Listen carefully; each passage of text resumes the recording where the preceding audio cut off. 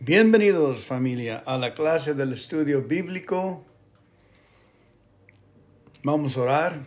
Padre Celestial, gracias por tu amor, gracias por tu misericordia y tu presencia en nuestras vidas.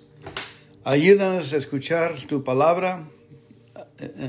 Enséñanos por el Espíritu Santo tu amor en tu palabra. Hoy te damos chance de que hables en nuestros corazones, nos hagas de nuevo y nos renueves la alma en el nombre de tu Hijo Jesucristo. Amén. Juan 10, versículo 3, la amplificada Biblia.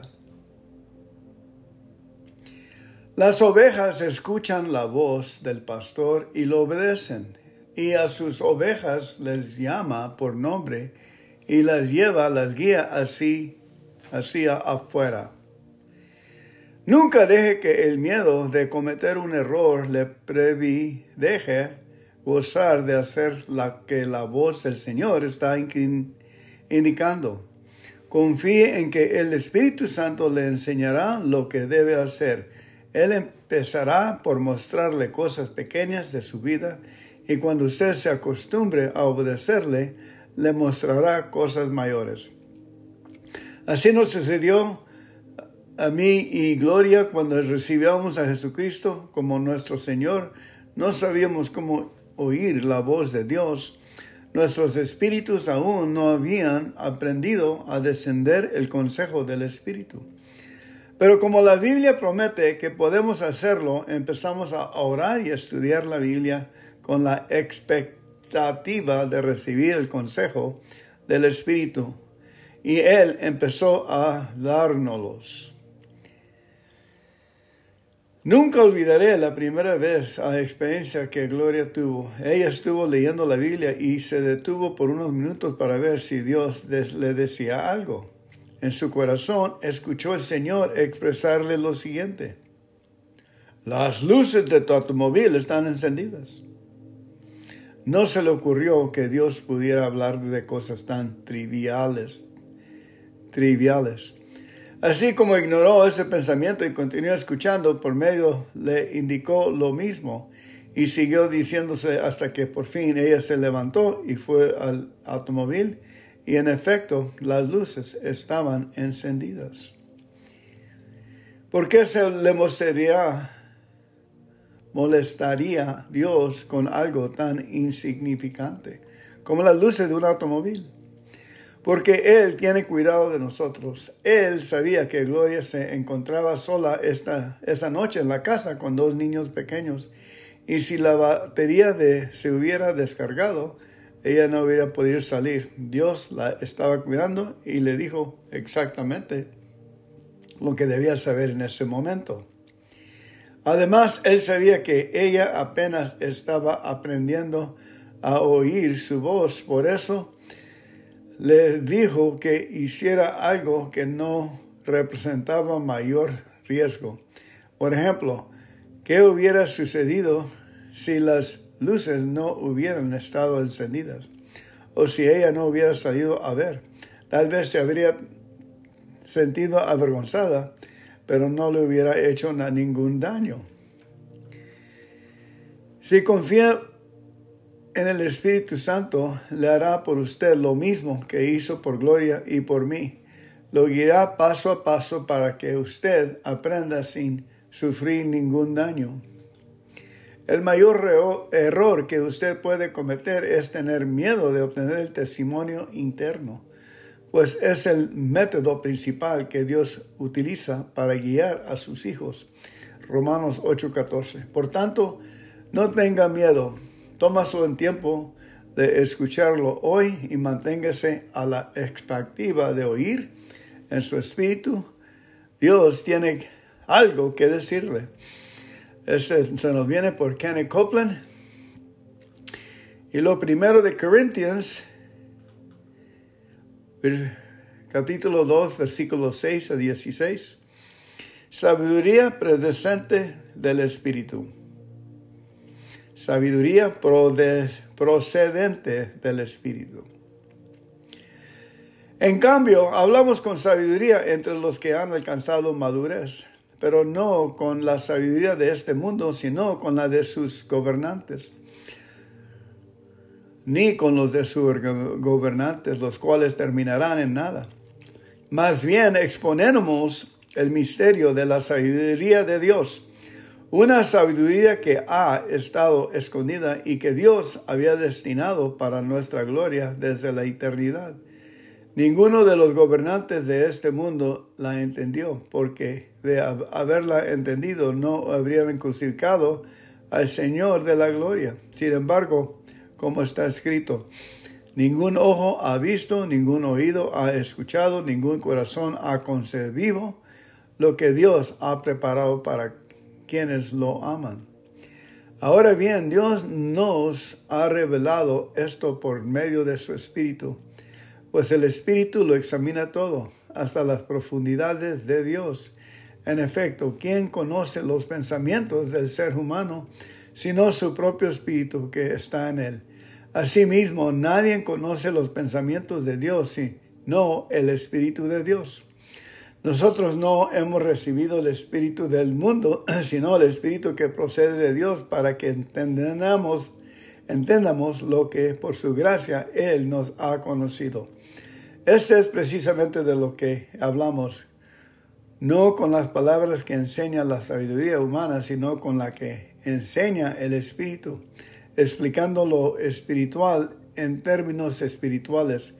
El que no tiene el Espíritu no acepta los procesos del Espíritu de Dios, pues para él es locura. No puede entenderlo porque hay que discernirlo espiritualmente. En cambio, el que es espiritual lo juzga todo, aunque él mismo no está sujeto al juicio de nadie. Porque ¿quién ha conocido la mente del Señor para que pueda instruirlo? Nosotros por nuestra parte tenemos la mente de Cristo. Amén y amén. Ahora vamos a leer unos salmos. Salmo 37. Triunfo del buen fracaso del malvado. Triunfo del bueno, fracaso del malvado. Himno de David. No te enojes por causa de los malvados, ni sientas envidia de los malhechores, pues son como la hierba que al cortarla pronto se seca. Tú debes confiar en Dios, dedícate a hacer el bien, establécete en la tierra y manténete fiel a Dios. Entrégale a Dios tu amor y Él te dará lo que más deseas. Por tu vida en sus manos, pon tu vida en sus manos, confía plenamente en Él y Él actuará en tu favor. Así todos verán con claridad que tú eres justo y recto. Calla en presencia de Dios y espera paciente a que actúe. No te enojes por causa de los que prosperan, ni por los que hacen planes malvados. No des lugar al enojo, ni te dejes llevar por la ira. Eso es lo peor que puede hacer. Los malvados serán destruidos, pero los que esperan a Dios recibirán la tierra prometida. Dentro de poco no habría malvados, podrás buscar y rebuscar, pero no encontrarás uno solo. En cambio, la gente humilde recibirá la tierra prometida y disfrutará de mucha paz. Los malvados en su enojo miran con rabia a los buenos y buscan hacerles mal, pero Dios se burla de ellos, pues sabe que pronto serán destruidos. Los malvados sacan la espada y preparan sus arcos y flechas para matar a la gente pobre, a los que viven honradamente. Pero sus arcos y sus flechas quedarán hechos pedazos, y será su propia espada la que les parta el corazón. Más vale un pobre honrado que muchos ricos malvados. Dios pondrá fin al poder de los malvados, pero apoyará a los que son honrados. Dios conoce la conducta de los que viven honradamente. La tierra prometida será de ellos para siempre. Cuando lleguen los días malos, no pasarán vergüenzas. Cuando otros no tengan comida, a ellos les sobrará. Los malvados serán destruidos, se desvanecerán como humo. Los enemigos de Dios se marchitarán como si fueran flores silvestres. Los malvados piden prestado y nunca pagan sus deudas, pero los justos prestan y dan con generosidad. Los que Dios ha bendecido vivirán en la tierra prometida, pero los que Él ha maldecido serán eliminados. Cuando a Dios le agrada la conducta de un hombre, lo ayuda a mantenerse firme. Tal vez tenga tropiezos, pero no llegará a fracasar porque Dios le dará su apoyo. Ni antes cuando era joven, ni ahora que soy viejo, he visto jamás gente honrada viviendo en la miseria, ni tampoco que sus hijos anden pidiendo pan. Cuando la gente honrada regala algo, siempre la hace con generosidad. Sus hijos son una bendición. Así que aléjate de la maldad y haz siempre lo bueno. Así te quedarás para siempre en la tierra prometida. Dios ama la justicia y jamás abandonará a su pueblo. Siempre lo protegerá. Los suyos vivirán para siempre en la tierra prometida, pero los malvados y sus hijos serán destruidos por completo. Cuando los buenos hablan, lo hacen siempre con sabiduría y siempre dicen lo que es justo. Siempre tienen presente las enseñanzas de su Dios. Por eso jamás tienen tropiezos. Los malvados espían a los buenos para matarlos cuando menos lo esperan. Pero Dios no permite que caigan en sus manos. Y si los llevan a juicio, no permite que los condenen. Pero tú confía en Dios y cumple su voluntad. Él te pondrá muy alto y te dará la tierra prometida. Ya verás con tus propios ojos cuando los malvados sean destruidos. A mí me ha tocado ver a gente malvada y grosera que se extiende por todos lados, como si fuera un árbol frondoso. Pero esa gente pronto pasa. En un instante deja de existir. Cuando lo buscas ya no la encuentras. Fíjate bien en la gente honrada. Observa a los que hacen lo bueno. Para esta gente de paz hay un futuro brillante. Pero los pecadores serán todos destruidos. El único futuro de los malvados es su total destrucción. Dios salva a los buenos cuando llegan a los días malos. Dios es su único refugio. Dios les brinda su ayuda y los salva de los malvados. Les da la victoria porque en Él confían. Amén. Ahora nos vamos a Salmo 67. Dios guía de todas las naciones. Dios mío, ten compasión de nosotros y danos tu bendición. Míranos con alegría y muéstranos tu amor. Así todas las naciones del mundo conocerán tus enseñanzas y tu poder para salvar. Dios mío, que te alaben los pueblos, que todos los pueblos te alaben, que todas las naciones se alegren y canten llenas de felicidad. Tú gobiernas a los pueblos con justicia, tú guías a las naciones de la tierra. Dios mío, que te alaben los pueblos, que todos los pueblos te alaben. La tierra dará grandes cosechas y tú nos bendecirás. Tú nos bendecirás. A ti te alabarán los más lejanos países de la tierra. Amén. Salmo 97. Dios es nuestro Rey. Que lo celebre la tierra, que lo festejen las islas lejanas. Es un rey justo que hace valer el derecho. Su trono está rodeado de oscuros nubarrones. De su presencia sale fuego que consume a sus enemigos. Sus relámpagos iluminan el mundo. Al verlo la tierra se estremece. En presencia de nuestro Dios que domina el mundo entero, las montañas se derriten como cera, los cielos reconocen su justicia, los pueblos contemplan su poder y los dioses se inclinan ante él. Así quedan en vergüenza todos los que adoran dioses falsos. Cuando lo sepan en Jerusalén, y en él la ciudad de Judá, todo se llenará de alegría, porque tú eres un Dios justo. Tú eres el Dios altísimo, eres más grande que toda la tierra, eres más grande que todos los dioses. Tú amas y proteges a quienes odian el mal y te obedecen. Tú los libras de los malvados. Tú derramas luz y alegría sobre la gente honrada.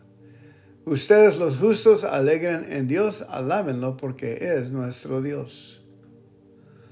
Amén. Salmo 127.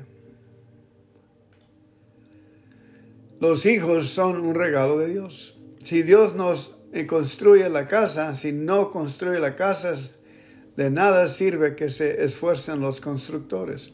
Si Dios no vigila la ciudad, de nada sirve que se desvelen los vigilantes. De nada sirve que ustedes se levanten muy temprano, ni que se acuesten muy tarde, ni que trabajen muy duro para ganar el pan. Cuando Dios quiere a alguien, le da un sueño tranquilo. Los hijos que tenemos son un regalo de Dios. Los hijos que nos hacen son nuestra recompensa. Los hijos que nos nacen. Los hijos que nos nacen cuando aún somos jóvenes hacen que nos sintamos seguros como guerreros bien armados. Quien tiene muchos hijos puede bien decir que Dios lo ha bendecido.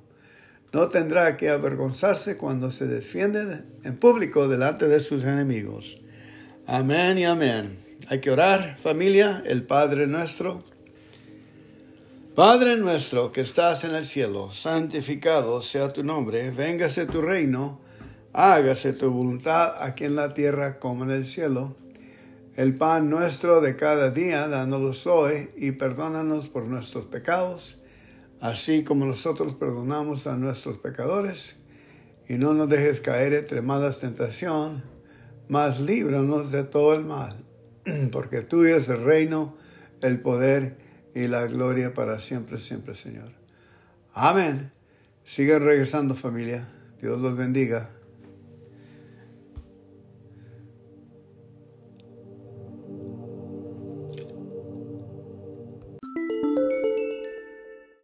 Gracias por llegar al estudio del Colegio Bíblico. Somos creados para alabar por Gloria Copeland en kcn.org, 6 de enero. Salmos 150, versículo 6 nos dice, todo lo que respira, alabe a aleluya. Alabe a Dios. Fuimos creados para alabar a Dios. Muchas personas no saben eso. Cuando la alabanza comienza en los ocultos, se sientan atrás y expresan, no me siento cómodo con todos esos cantos y gritos. Creo que la alabanza no va conmigo. Pero sí le va, porque según la Biblia, si usted respira, fue criado para alabar. No trate de evadir el tema argumentado que usted alaba en su corazón. Eso no es suficiente. La palabra nos enseña que también necesita tenerla en su boca. Salmos 34:1 y en Salmos 132:16 leemos que sus santos darán voces de júbilo. Usted no puede dar voces de júbilo y guardar silencio al mismo tiempo. Cuando empiece a alabar por primera vez, quizá le parezca extraño, pero si lo hace con frecuencia, se convertirá en un estilo de vida. ¿Por qué? Porque la alabanza no solo hace lo que la gloria de Dios se manifieste en su vida, sino también que ande a la luz de su rostro. Salmo 89:15. La alabanza empezará un avivamiento en su vida. Pero Gloria, me dirá usted, si empiezo a alabar de esa manera, la gente pensará que soy un fanático. Bueno, qué bien. ¿Sabía usted que todo avivamiento que ha habido en el mundo ha venido por sí alguien que la gente consideraba fanático? Dios hace las cosas de una manera diferente de como las realiza el mundo. Por esa razón, cuando usted se despoja de sus prejuicios y deja que el Espíritu de Dios actúe por medio de su vida, la gente que no conoce los caminos de Dios pensará que usted es extraño.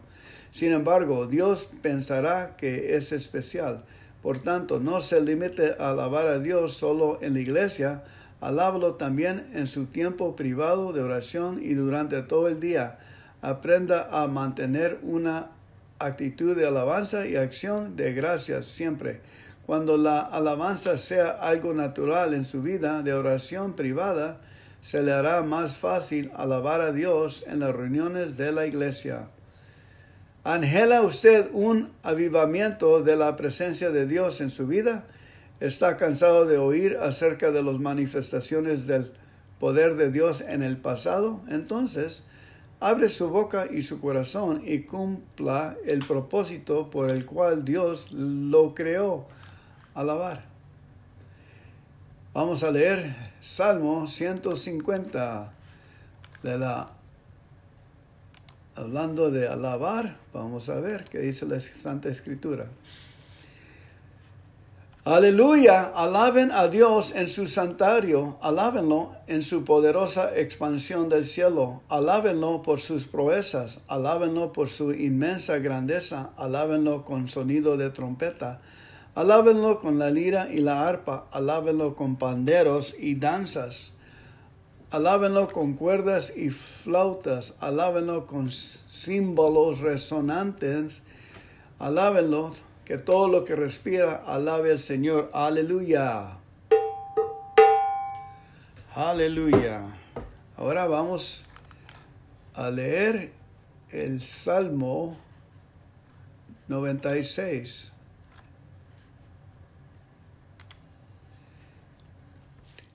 Canten al Señor un cántico nuevo. Canten al Señor, habitantes de toda la tierra. Canten al Señor, alaben su nombre. Proclaman día tras día su salvación. Anuncien su gloria entre las naciones, sus maravillas a todos los pueblos. Grande es el Señor y digno de alabanza, más temible que todos los dioses. Todos los dioses de las naciones son ídolos, pero el Señor ha hecho los cielos. El esplendor y la majestad con sus heraldos. Hay poder y belleza en su santuario. Tributen al Señor, pueblos todos, tributen al Señor la gloria y el poder. Tributen al Señor la gloria que merece su nombre. Traigan sus ofrendas y entren en sus atrios. Póstrense ante el Señor en la hermosura de su santidad. Tiemblen delante de Él toda la tierra, digan las naciones, el Señor reina. Ha estabilizado el mundo con firmeza, jamás será removido. Él juzga a los pueblos con equidad. Alégrense los cielos, regocíjese la tierra, brame el mar y todo lo que en él contiene. Canten alegres los campos y todo lo que hay en ellos. Que canten alegres todos los árboles del bosque. Canten delante del Señor, porque ya viene a juzgar la tierra y juzgará al mundo con justicia y a los pueblos con infidelidad. A los pueblos con fidelidad. Ahora Salmo 126. Cuando el Señor hizo volver a Sión a los cautivos, nos parecía estar soñando. Entonces nuestra boca se llenó de risas, nuestra lengua de canciones jubilosas. Hasta los otros pueblos decían, el Señor ha hecho grandes cosas por ellos. Sí, el Señor ha hecho grandes cosas por nosotros y eso nos llena de alegría. Ahora, Señor, haz volver a nuestros cautivos como haces volver los canales de los ríos en el Negueb. Los que con lágrimas siembran, con regocijo cosechan. El que lloran esparce la semilla, cantando recoge sus gavillas. Amén y amén. Gracias por llegar hoy al estudio. Dios los bendiga, familia. Hasta el siguiente. Vamos a orar. Padre nuestro. Padre nuestro que estás en el cielo, santificado sea tu nombre. Véngase tu reino, hágase tu voluntad aquí en la tierra como en el cielo. El pan nuestro de cada día, dándonos hoy, y perdónanos por nuestros pecados, así como nosotros perdonamos a nuestros pecadores. Y no nos dejes caer entre malas tentaciones, mas líbranos de todo el mal. Porque tuyo es el reino, el poder y la gloria para siempre, siempre, Señor. Amén. Sigan regresando, familia. Pasen un buen día.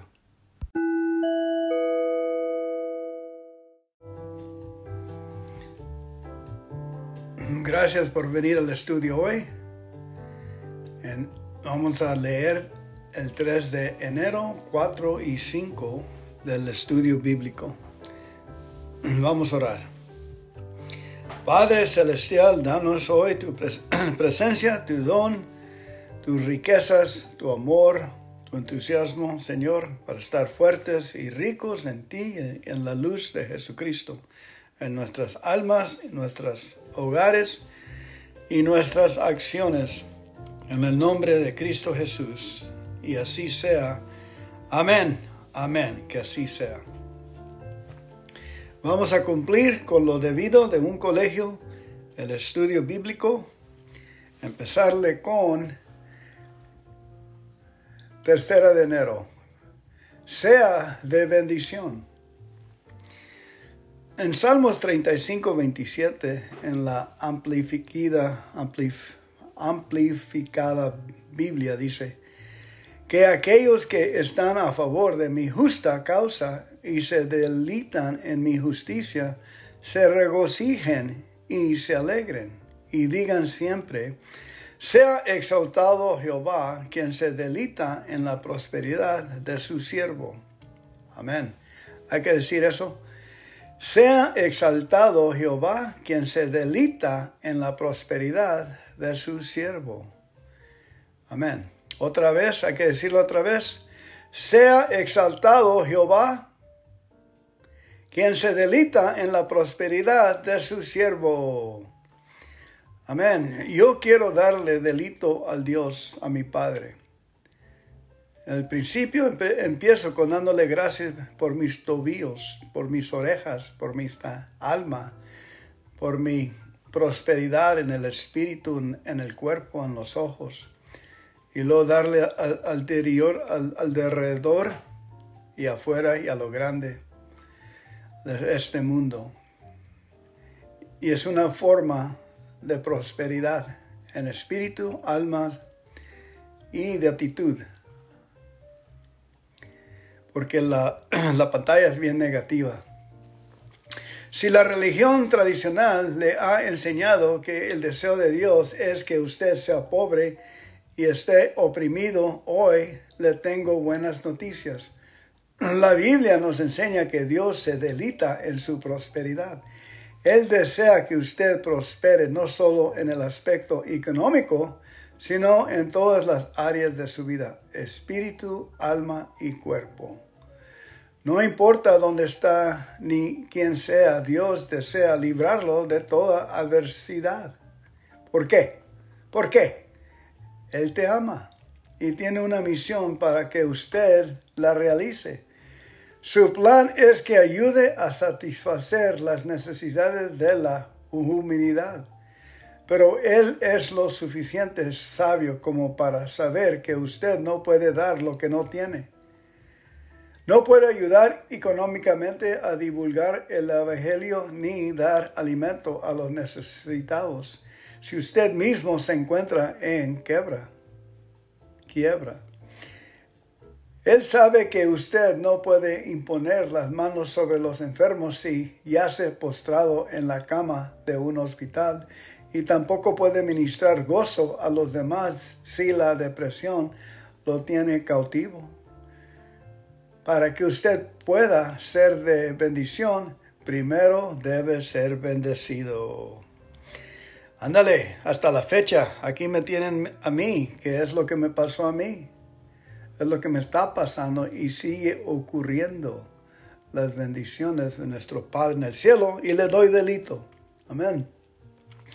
Si usted hoy realmente desea aprovechar las riquezas de Dios, decida ser de bendición para otros. Y antes de que se dé cuenta, recibirá de Dios más de lo que puede imaginar. Eso me sucedió hace años. Decidí, en primer lugar, ser un dador. Desarrollar un estilo de vida de dar. Y hoy en día, literalmente, vivo para dar. Y no me preocupa decírselo. Dios derrama sobre mí bendiciones en abundancia. Él hará lo mismo por usted si es siervo del Señor y se rinde su tiempo, su dinero y su amor por aquellos que lo necesitan.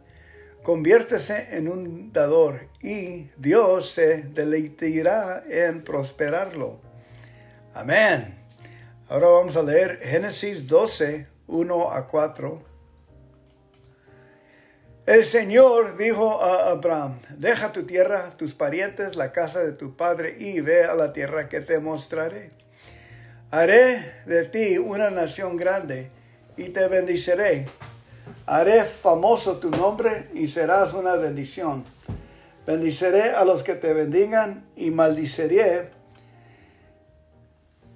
a los que te maldigan. Por medio de ti serán bendecidas todas las familias de la tierra. Abraham partió tal como el Señor se lo había ordenado, y Lot se fue con él. Abraham tenía 75 años cuando salió de Harán. Génesis 13, 1 a 4. Abraham subió de Egipto con su esposa, con Lot y con todos sus bienes, en dirección de la región de Negev. Abraham se había hecho muy rico en ganado, plata y oro. Desde el Negev, Abraham fue de lugar en lugar hasta regresar al lugar donde había acampado al principio, entre Betel y Ai. En ese lugar había erigido antes un altar. Allí invocó Abraham el nombre del Señor. Amén y amén.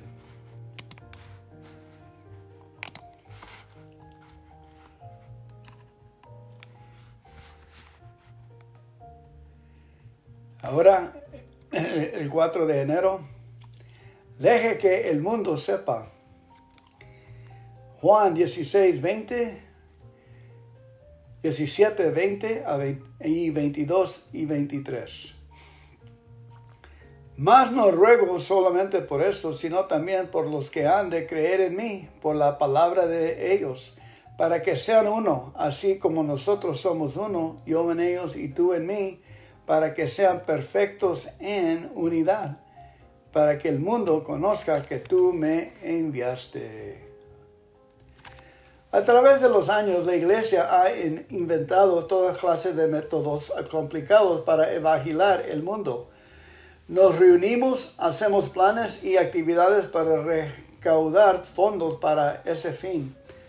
Pero en todos nuestros planes, rara vez mencionamos el método que Jesús nos dio.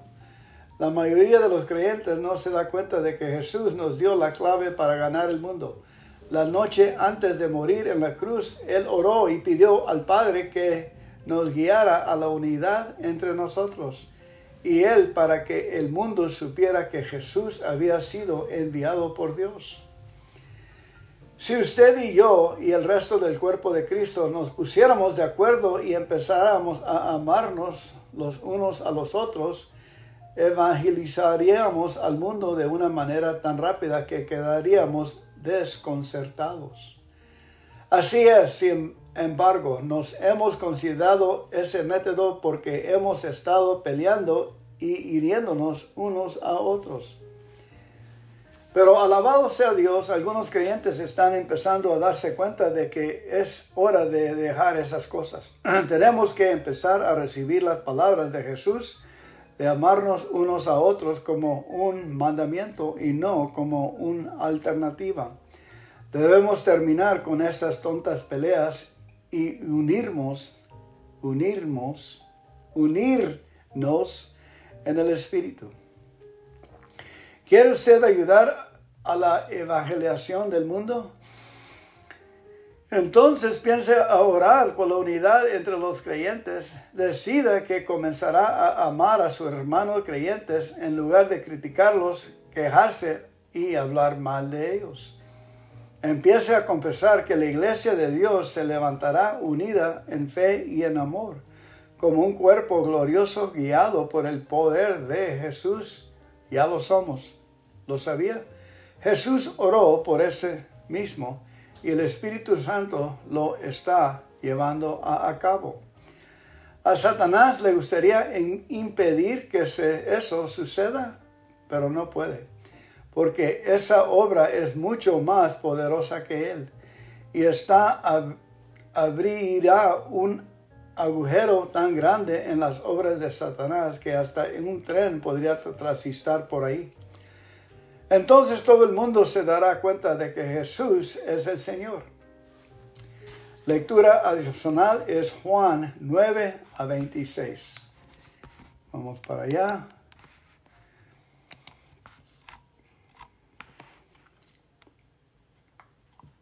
Juan 9.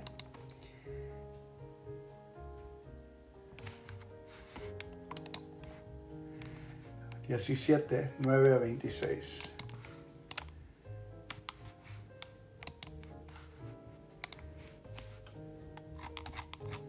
Ahí va.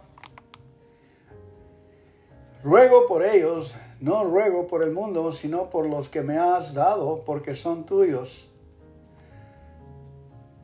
Jesús le está diciendo al Padre, orando. Todo lo que yo tengo es tuyo, y todo lo que tú tienes es mío, y por medio de ellos he sido glorificado. Ya no voy a estar por más tiempo en el mundo, pero ellos están todavía en el mundo y yo vuelvo a ti. Padre Santo, protégelos con el poder de tu nombre, el nombre que me diste, para que sean uno lo mismo que nosotros. Mientras estaba con ellos, los protegía y los cuidaba mediante el nombre que me diste, y ninguno se perdió, sino aquel que eligió perderse, a fin de que se cumplieran las Escrituras. Ahora vuelvo a ti, pero digo estas cosas mientras todavía estoy en el mundo, para que tengan mi alegría en plenitud. Yo les he entregado tu palabra y el mundo los ha odiado porque no son del mundo, como tampoco yo soy del mundo. No te pido que los quites del mundo, sino que los proteges del maligno. Ellos no son del mundo, como tampoco lo soy yo. Santifícalos en la verdad, tu palabra es la verdad. Como tú me enviaste al mundo, yo los envío también al mundo, y por ellos me santifico a mí mismo, para que también ellos sean santificados en la verdad. No ruego solo por estos, ruego también por los que han de creer en mí por el mensaje de ellos, para que todos sean uno. Padre, así como tú estás en mí y yo en ti, permite que ellos también estén en nosotros, para que el mundo crea que tú me has enviado. Yo les he dado la gloria que me dices, para que sean uno, así como nosotros somos uno. Yo en ellos y tú en mí. Permite que alcance la perfección en la unidad. Y así el mundo reconocerá que tú me enviaste y que los has amado a ellos tal como me has amado a mí. Padre querido, que los que me has dado estén conmigo donde yo estoy. Que vean mi gloria, la gloria que me has dado, porque me amaste desde antes de la creación del mundo. Padre justo, aunque el mundo no te conoce, yo sí te conozco. Y esos reconocen que tú me enviaste. Yo les he dado a conocer tu nombre y seguiré haciéndolo, para que el amor con que me has amado esté en ellos y yo mismo esté en ellos. Amén. La palabra de Dios. Bendito es la voluntad de Dios.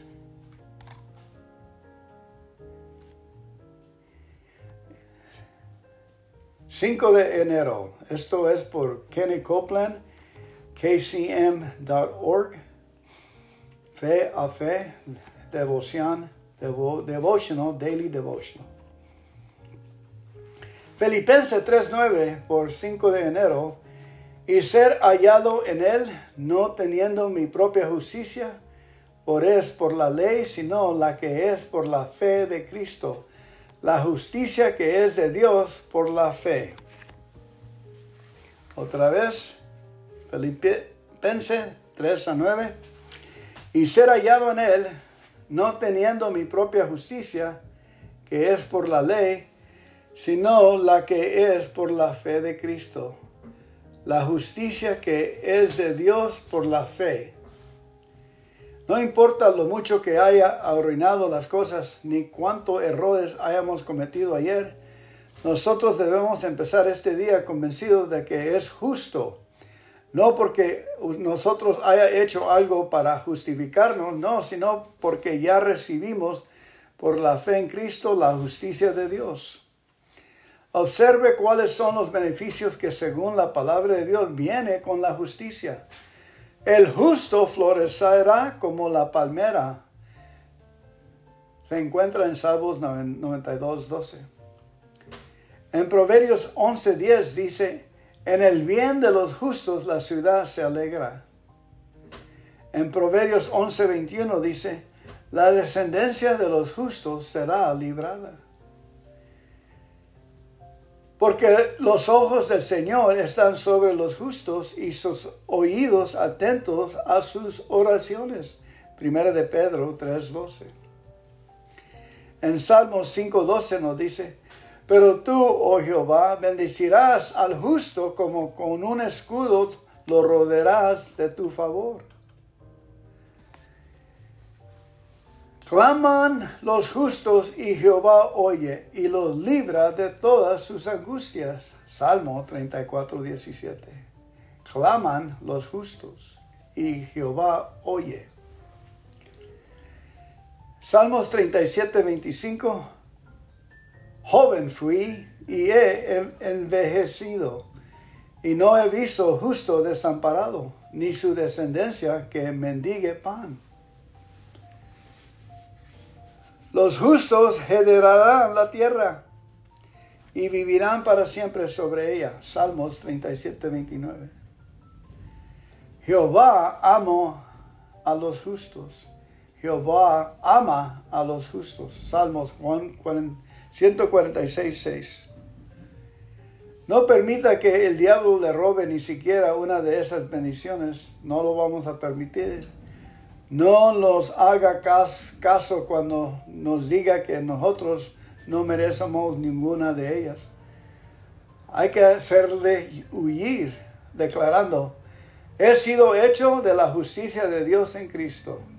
Luego párese firme en su fe y disfrute de los privilegios que Dios le ha preparado. Amén.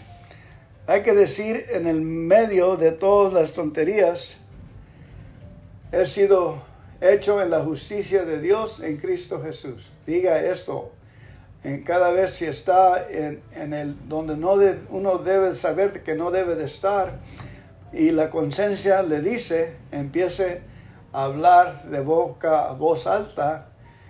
He sido hecho la justicia de Dios en Cristo Jesús. He sido hecho la justicia de Dios en Cristo Jesús. O diga, yo soy la justicia de Dios en Jesucristo. Yo soy la justicia de Dios en Jesucristo. Siga diciendo esas cosas para recibir las bendiciones de Dios. Ahora vamos a leer Romanos 3:21-28. Romanos 3:21-28. Pero ahora, sin la medición de la ley, se ha manifestado la justicia de Dios, de la que dan testimonio la ley y los profetas. Esta justicia de Dios llega mediante la fe en Jesucristo a todos los que creen. De hecho, no hay distinción, pues todos han pecado y están privados de la gloria de Dios. Pero por su gracia son justificados gratuitamente mediante la redención que Cristo Jesús efectuó. Dios le ofreció como un sacrificio para obtener el perdón de pecados, el cual se recibe por la fe en su sangre. Así demostró su justicia porque a causa de su paciencia había pasado por alto los pecados pasados. Lo hizo para demostrar en el tiempo presente su justicia. De este modo Dios es justo y, a la vez, el que justifica a los que tienen fe en Jesús. Porque sostenemos que todos somos justificados por la fe y no por las obras que la ley exige. Amén. Ahora vamos a leer los salmos. Salmo 3, 4 y 5. Para seguir comiendo de la palabra de Dios y estemos bien llenos. Salmo 3. Salmo de David. Muchos son, Señor, mis enemigos, muchos son los que se me oponen, y muchos los que de mí aseguran, Dios no los salvará. Pero tú, Señor, eres el escudo que me protege. Tú eres mi gloria. Tú mantienes en alto mi cabeza. Clama al Señor a voz en cuello, y desde su monte santo Él me responde. Y me acuesto, me duermo y vuelvo a despertar, porque el Señor me sostiene. No me asustan los miles de escuadrones que me acosan por doquier. Levántate, Señor, ponme a salvo, Dios mío, rómpales la quijada a mis enemigos, rómpales los dientes a los malvados. Tuya es, Señor, la salvación. Envía tu bendición sobre tu pueblo. Amén.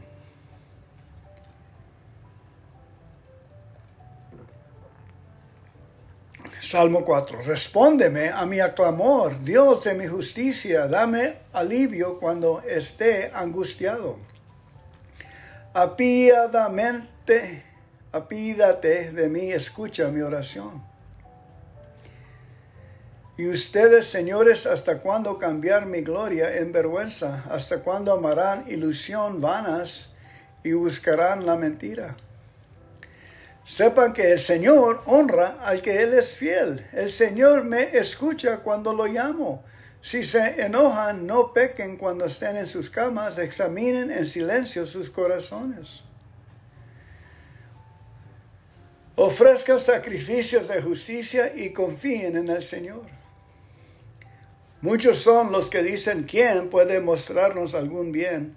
Haz, Señor, que sobre nosotros brille la luz de tu rostro. Tú has hecho que mi corazón rebose de alegría, alegría mayor que la que tienen los que disfrutan de trigo y vino en abundancia. En paz me acuesto y me duermo, porque tú, Señor, solo me haces vivir confiado. Salmo 5. Escucha, Señor, mis palabras, toma en cuenta mi gemido. Presta atención a mis súplicas, Rey mío y Dios mío, porque a ti yo oro. Por la mañana, Señor, escuchas mi clamor, por la mañana te presento mis ruegos y quedo a la espera de tu respuesta. Tú no eres un Dios que se complace en lo malo, y tu lado no tiene cabida los malvados.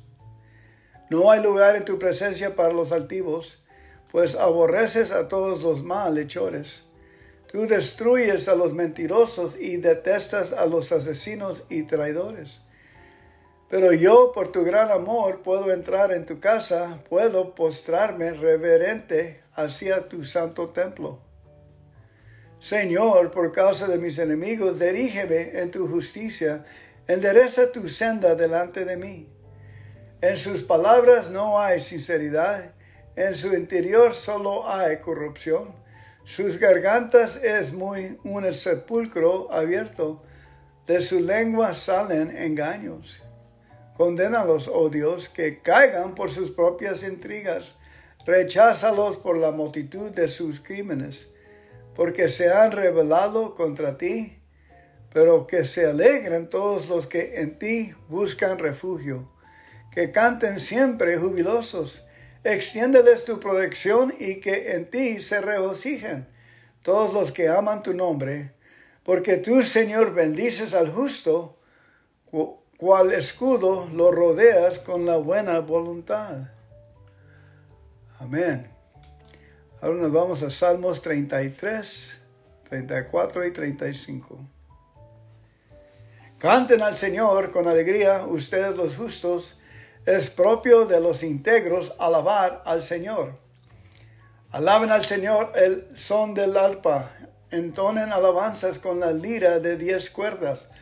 Canten en una canción nueva. Toquen con destreza y den voz de alegría. La palabra del Señor es justa. Fieles son todas sus obras.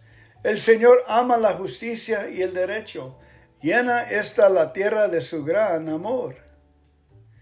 Por la palabra del Señor fueron hechos los cielos, y por el soplo de su boca todo lo que en ellos hay. Él corrige en cántaros las aguas del mar y junta en depósitos las profundidades del océano.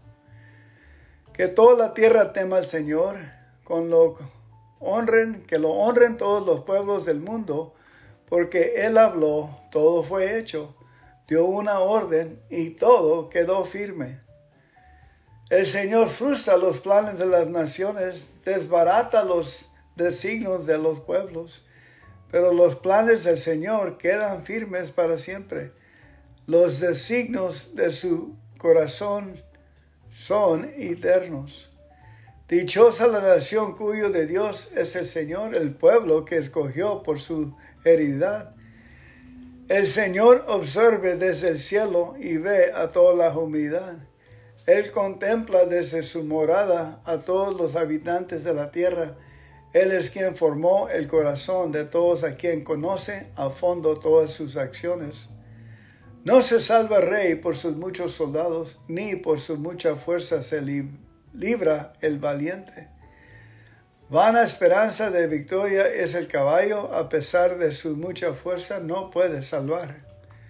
Los ojos del Señor están sobre los que le temen, de los que esperan en su gran amor. Él los libra de la muerte y en pocas de hambres los mantiene con vida.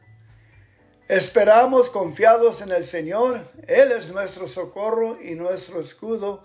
En Él se regocija nuestro corazón, porque confiamos en su santo nombre. Que tu amor, Señor, nos acompañe, tal como lo esperamos de ti. Salmo 34. Bendiciré al Señor en todo tiempo, lo alabaré siempre mis labios. Aleph. Bet, mi alma se gloria en el Señor, lo oirán los humildes y se alegrarán. Guimel. Engrandezcan el Señor conmigo, exaltemos aún su nombre. Dalet. Busqué el Señor y Él me respondió, me libró de todos mis temores. Los que lo miran están radiantes, jamás su rostro se cubra de vergüenza. Saín. Este pobre clamó y el Señor lo oyó y lo libró de todas sus angustias. El ángel del Señor acampa en torno a los que le temen. A su lado está para librarlos. Prueben y vean que el Señor es bueno. 18 los que se refugian en Él. Yod. Teman al Señor ustedes sus santos, pues nada les falta a los que le temen. Kaf. Los sencillos debilitan y tienen hambre. Los leoncillos. Pero los que buscan al Señor, nada les falta. Vengan, hijos míos, y escúchenme que voy a enseñarles el temor del Señor. Lamed. Mem, el que ama la vida y desea ser muchos días felices. Nun, que refrene su lengua de hablar el mal y sus labios de proferir engaños. Sameh, que se aparte del mal y haga el bien, que busque la paz y le siga. Ayin, Los ojos del Señor están sobre los justos y sus oídos ante a sus clamores. P. Pero el rostro del Señor está contra los que hacen el mal, para borrar de la tierra su memoria.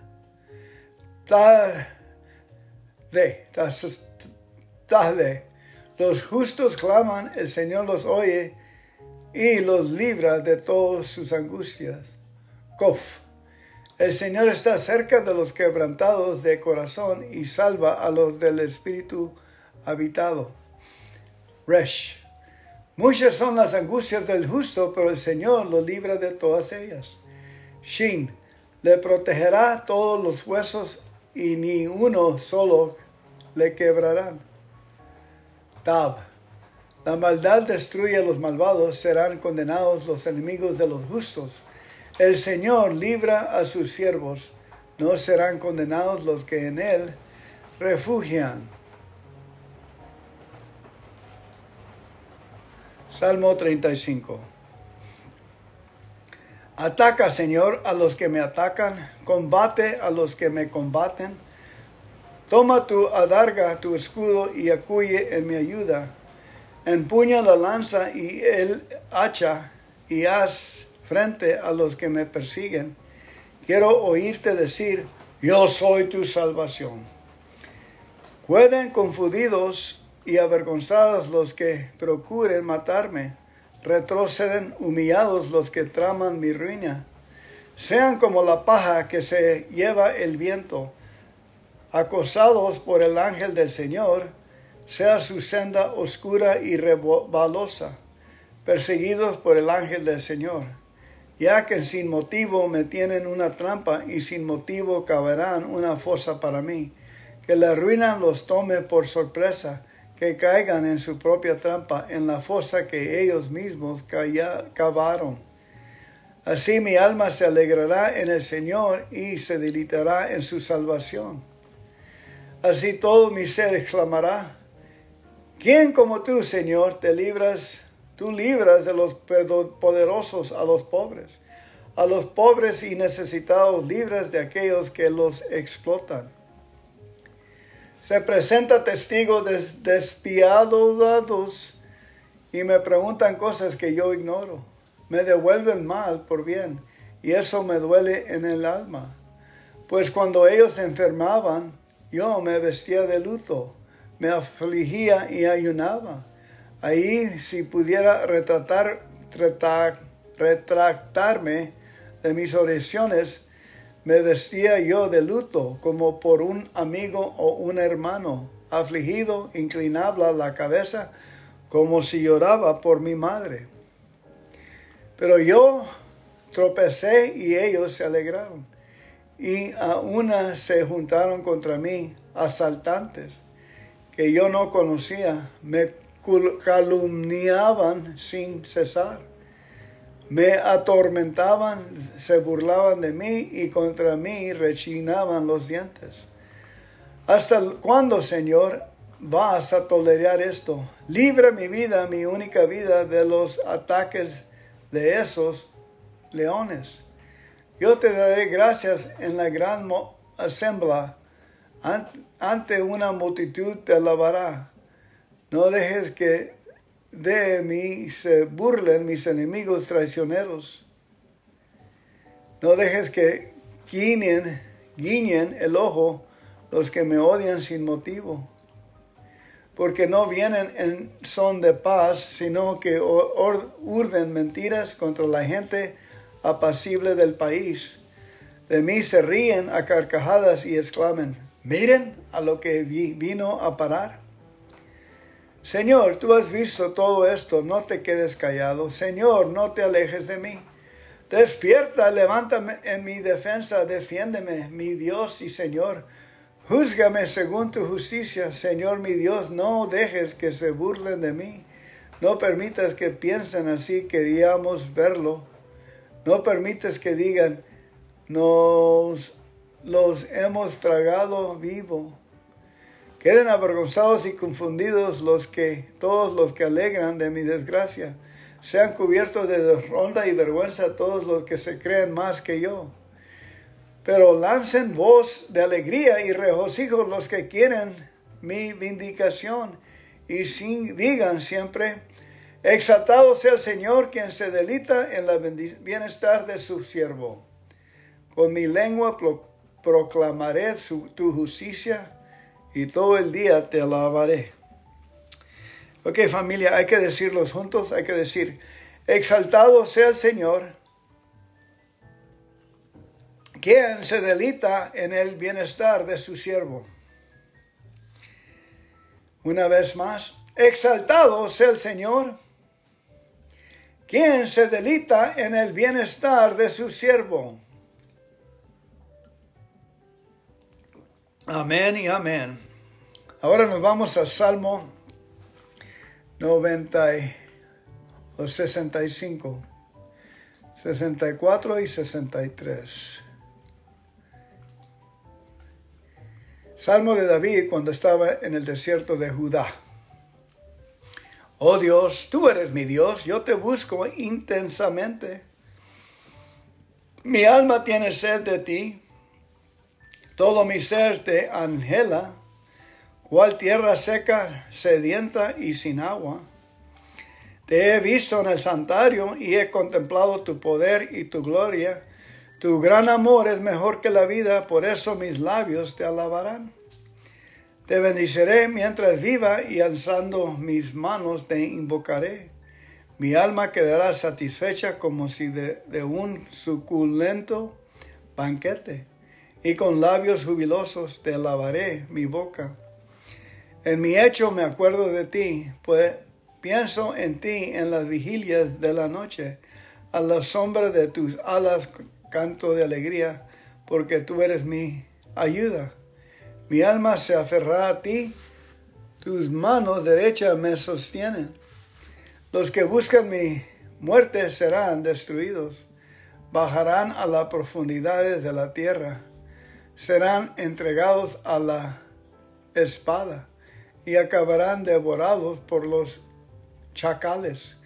El rey se regocijará en Dios, todos los que invocan a Dios lo alabarán, pero los mentirosos serán silenciados.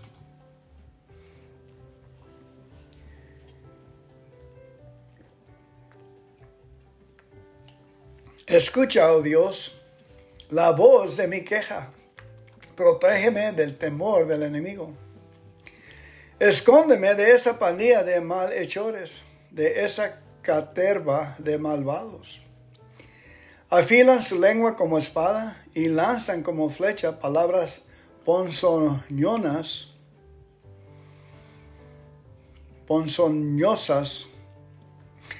Emboscado disparan contra el íntegro, le tiran sin temor y sin aviso. Uno a otro se animan en sus planes malvados, calculan cómo tener sus trampas y hasta dicen: ¿quién las verá? Maquinan injusticia y dicen: hemos tramado un plan perfecto. Cuán incomprensibles son la mente y el corazón humano. Pero Dios les disparará sus flechas y sin aviso caerán heridos. Su propia lengua será su ruina. A quien los vea se burlará de ellos. La humanidad entera sentirá temor. Proclamará las proezas de Dios y meditará en sus obras. Que se regocijen en el Señor los justos, que busquen refugio en Él. Que lo alaben todos los de corazón sincero. Salmo 65. A ti, oh Dios, en Sión te espera la alabanza, y a ti se te deben cumplir las promesas. Tú escuchas la oración, y a ti acude todo mortal. Cuando nuestras iniquidades y nuestros delitos nos abrumaban, tú los perdonaste. Dichoso aquel a quien tú escoges, a que atraes a ti para que vivas en tus atrios. Saciémonos de los bienes de tu casa. de los dones de tu santo templo. Tú, oh Dios y Salvador nuestro, nos respondes con asombrosas obras de justicia. Tú eres la esperanza de los confines de la tierra y de los más lejanos mares. Tú con tu poder formaste las montañas, ceñido de fuerza. Tú calmaste el rugido de los mares, el estruendo de sus olas y el tumulto de los pueblos. Los que viven en remotos lugares se asombran ante tus prodigios. Desde el amanecer hasta el anochecer, tú inspiras canciones de alegría. Cuidas la tierra, la riegas y la enriqueces abundantemente. Los arroyos de Dios se llenan de agua para asegurarle el trigo al pueblo, porque así preparas el campo, empapas los surcos, nivelas los terrones, reblandeces la tierra con lluvia abundantes y bendices sus renuevos. Tú coronas el año con tus bondades y tus carretas se desbordan de abundancia.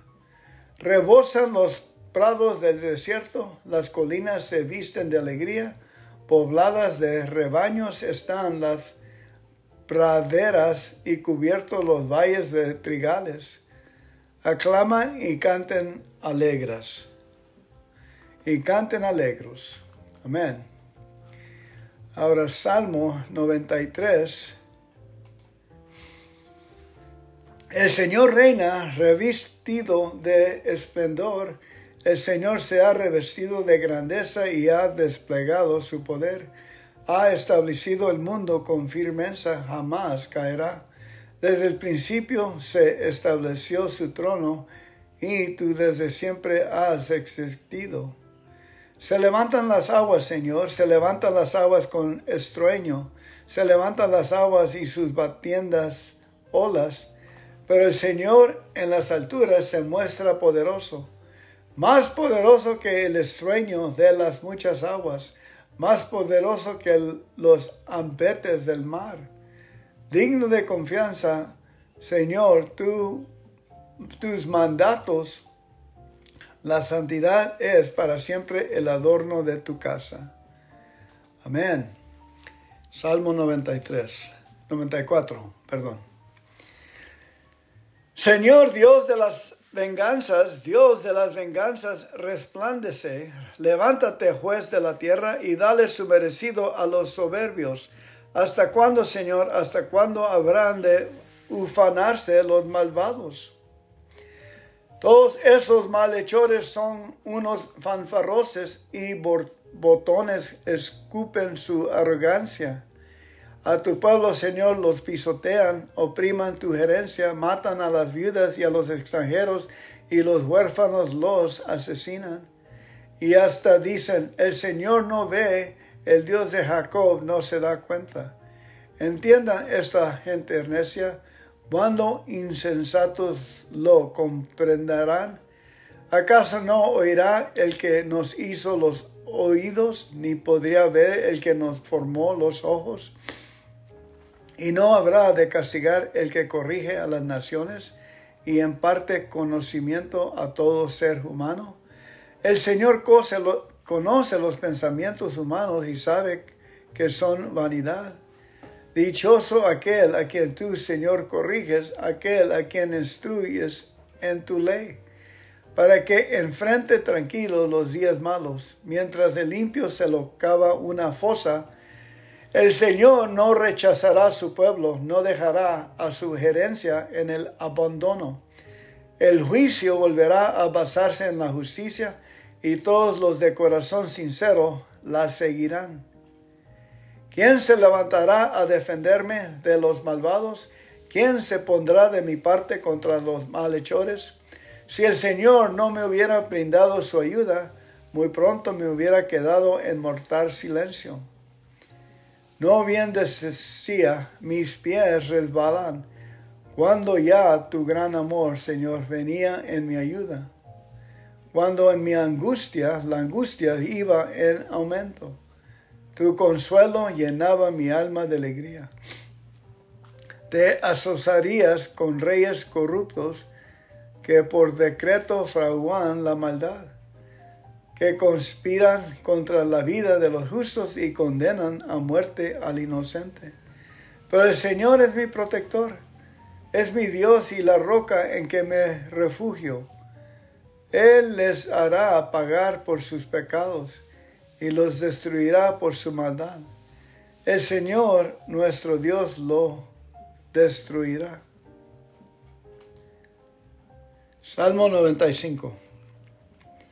Vengan, cantemos con júbilo al Señor, aclamemos alegres a la roca de nuestra salvación, lleguemos ante Él con acción de gracias, aclamémosle con cánticos, porque el Señor es el gran Dios, el gran Rey sobre todos los dioses. En sus manos están los abismos de la tierra, suyas son las cumbres de los montes. Suyo es el mar, porque Él lo hizo y con sus manos formó la tierra seca. Vengan, postrémonos reverentes, doblemos la rodilla ante el Señor nuestro Hacedor, porque Él es nuestro Dios y nosotros somos el pueblo de su prado, somos un rebaño bajo su cuidado. Si ustedes oyen hoy su voz, no endurezcan sus corazones como en Meriba, como aquel día en Masá, en el desierto, cuando sus antepasados me tentaron, dice el Señor, cuando me pusieron a prueba a pesar de haber visto mis obras. 40 años estuve enojado con aquella generación y dije, son un pueblo que siempre se aleja de mí, que no reconoce mis caminos. Así que en mi enojo hice este juramento, jamás entrarán en mi reposo. Ahora Salmo 123, 24 y 25. Cántico de los peregrinos.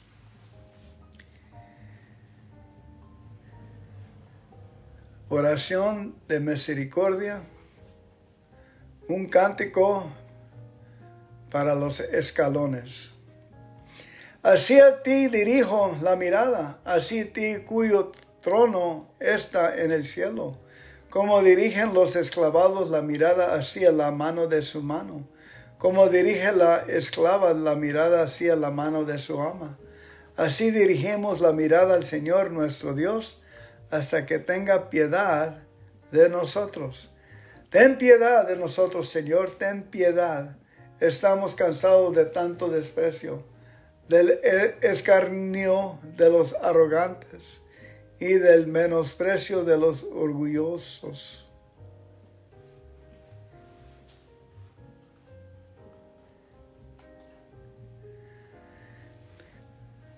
Cántico, si el Señor no hubiera estado de nuestra parte, que lo repita ahora Israel, si el Señor no hubiera estado de nuestra parte cuando hubo gente que se levantó contra nosotros, nos habrían tragado vivos.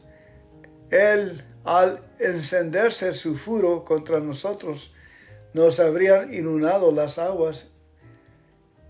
El torrente nos habrían arrastrado las aguas turbulentas. Bendito sea el Señor que no dejó que nos despedazaran con sus dientes. Como las aves hemos escapado de la trampa del cazador. El trampa se rompió y nosotros escapamos. Nuestra ayuda está en el nombre del Señor que hizo la tierra y el cielo. Que los confían en el Señor son como el monte Sión, jamás caerá y permanecerá para siempre. Como rodeando los montes a Jerusalén, así rodea el Señor a su pueblo desde ahora y para siempre. No prevalecerá el poder de los malvados sobre la heredad asignada a los justos, para que nunca los justos extiendan sus manos hacia la maldad. Haz bien, Señor, a los que son buenos, a los rectos de corazón, pero a los que van por caminos torcidos, deséchalos. Señor, junto con los malhechores, que haya paz en Israel.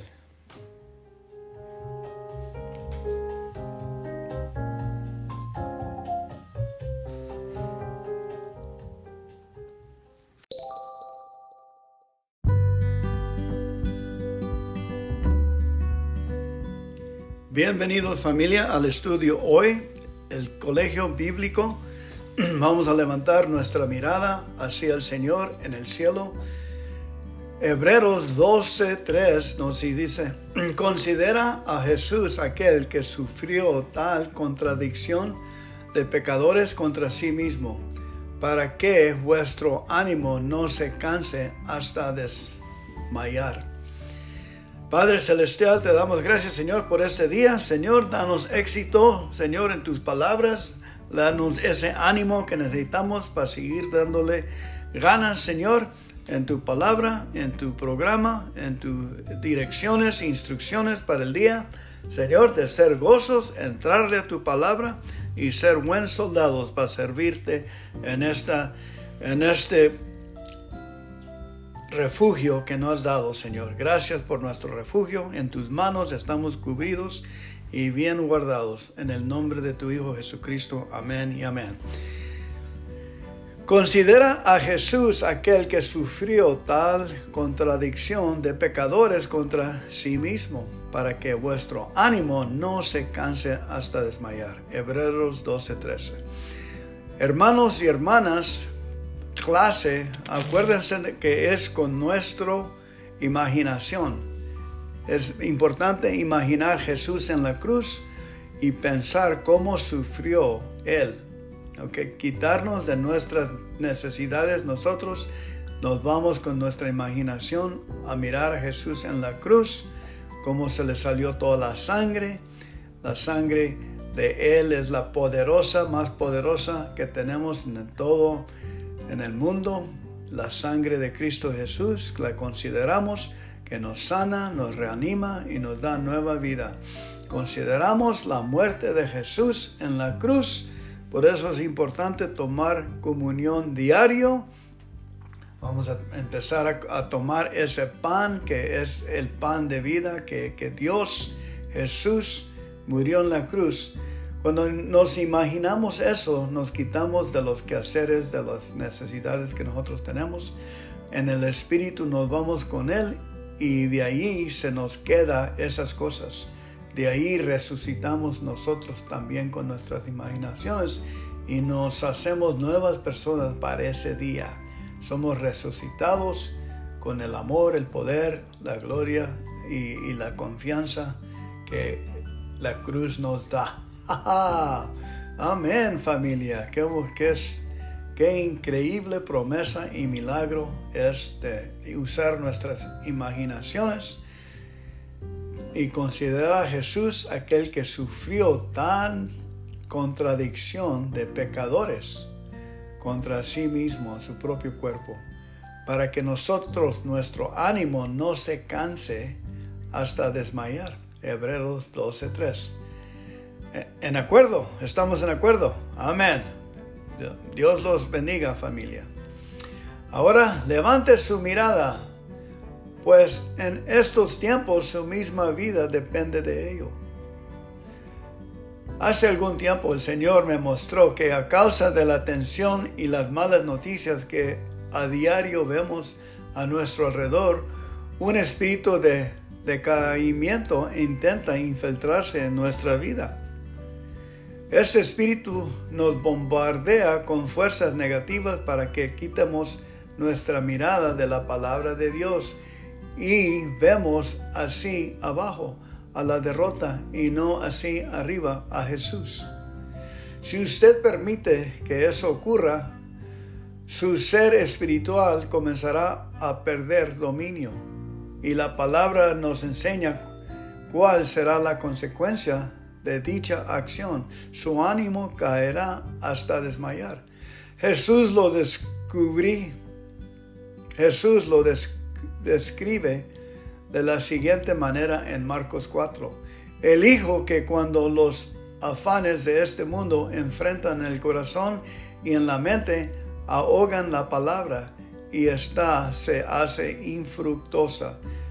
Y como la fe es producto de la palabra, ésta se marchita y cuando eso ocurre, usted va rumbo al fracaso. Amén. Y ya sabemos eso por experiencia. Pues, ¿qué hacer? Detener esa reacción de cadena de decaimiento de ánimo. ¿Qué hacemos? Levantad su mirada. Vuelva sus ojos a Jesús. Recuerdo que en Él las competencias atléticas, cuando algún oponente de baja la cabeza, ya no representaba amenaza alguna para su adversario, pues podía ser muy fácil de vencer. Así que usted mantenga su frente en alto. No se enfoque en los afanes de este mundo, sino en Jesucristo, el autor y consumador de la fe.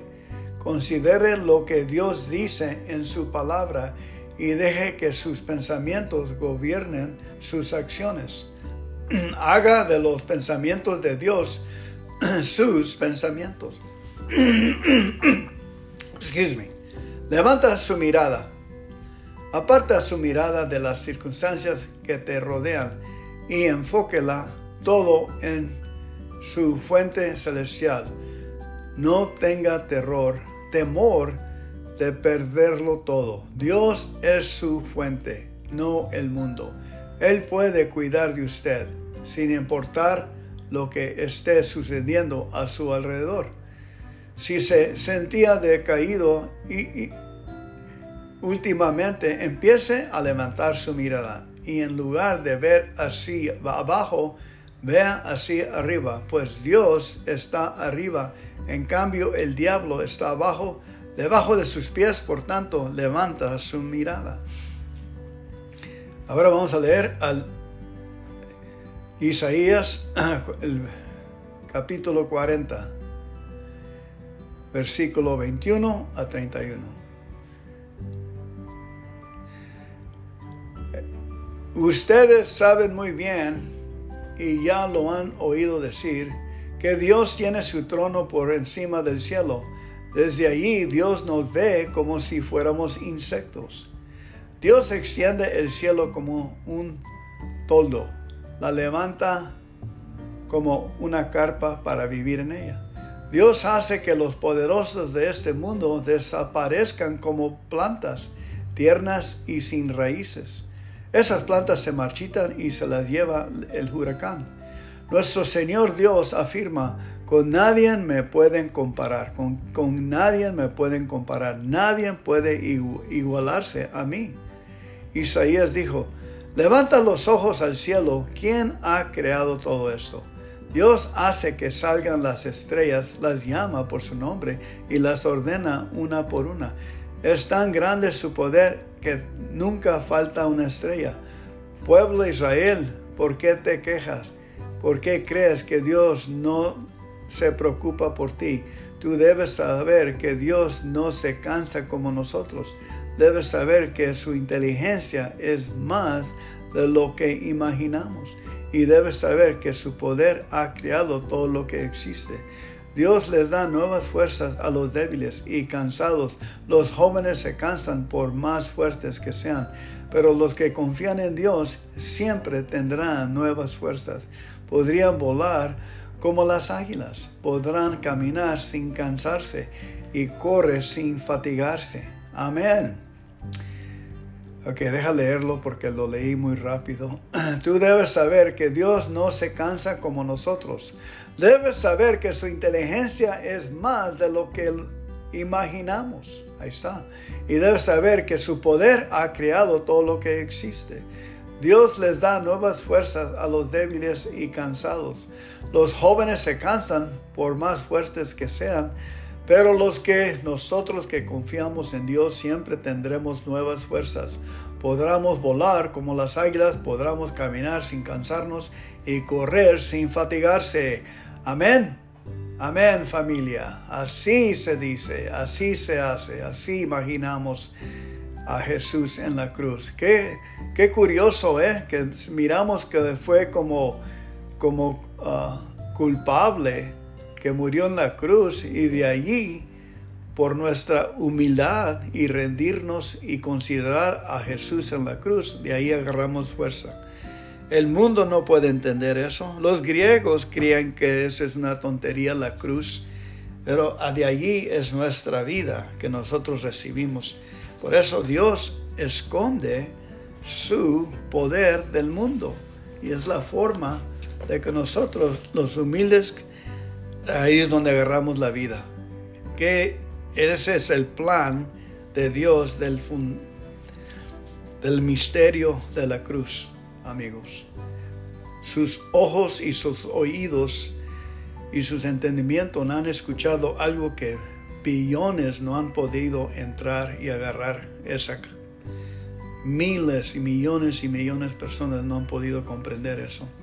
Pero gracias a Dios por lo que sufrimos, Dios nos escogió del principio del mundo que íbamos a estar aquí. Somos escogidos y de ahí agarramos nuestras fuerzas. Amén. ¿Entendido? Ok, por eso es importante tomar la comunión diaria. Ok, y me imaginar y darle a nuestras dolencias y dejarlas en el cruz, nuestras pobrezas, nuestras tristezas, y ser resucitado con Dios y decir con fuerza: con Dios todo es posible. Aleluya. Amén. Ahora vamos a leer Salmo 2. Dice, Salmo 2: ¿por qué se rebelan contra Dios las naciones y los pueblos? ¿Por qué estudian la manera de luchar contra Él y contra su rey? Inútiles son los planes de los reyes de este mundo. Quieren acabar con su poder, quieren librarse de su dominio, pero Dios desde su trono se ríe y se burla de ellos. Luego se enoja y los reprende, se enfuerce y los asusta. Los amenaza diciendo: ya elegí al rey que gobierna desde el monte Sión, que es mi montaña santa. Voy a dar a conocer lo que Dios ha dicho. Él me dijo: tú eres mi hijo, desde hoy soy tu padre. Pídeme lo que quieres, te daré como herencia a las naciones, todo el mundo será tuyo. Gobernarás a las naciones con mano de hierro, las destrozarás como a ollas de barro. Ustedes, los reyes, pónganse a pensar, déjense enseñar, gobernantes de la tierra. Adoren a Dios con reverencia y con alegría ríndanle culto. Adoren a Dios para que no se enoje, pues fácilmente se enfuerce y podría quitarles la vida. Dios bendice a todos los que en Él confían. Amén.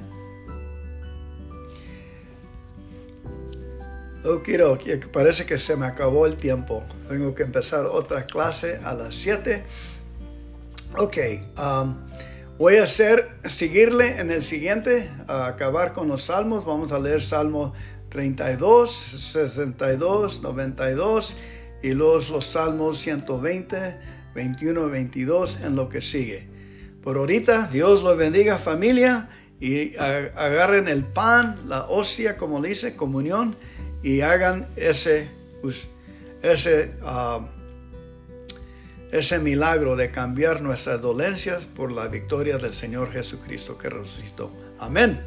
Amén. Chao.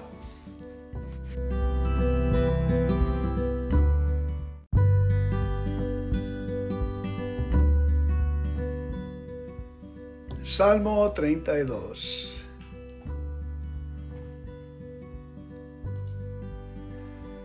Salmo 32 nos dice la bendición del perdón, poema de David. Dios mío, tu perdón nos llega todo como una bendición. Tu perdón borra nuestros pecados y rebeldías. Tú bendices y declaras inocente a los que no actúan con malicia.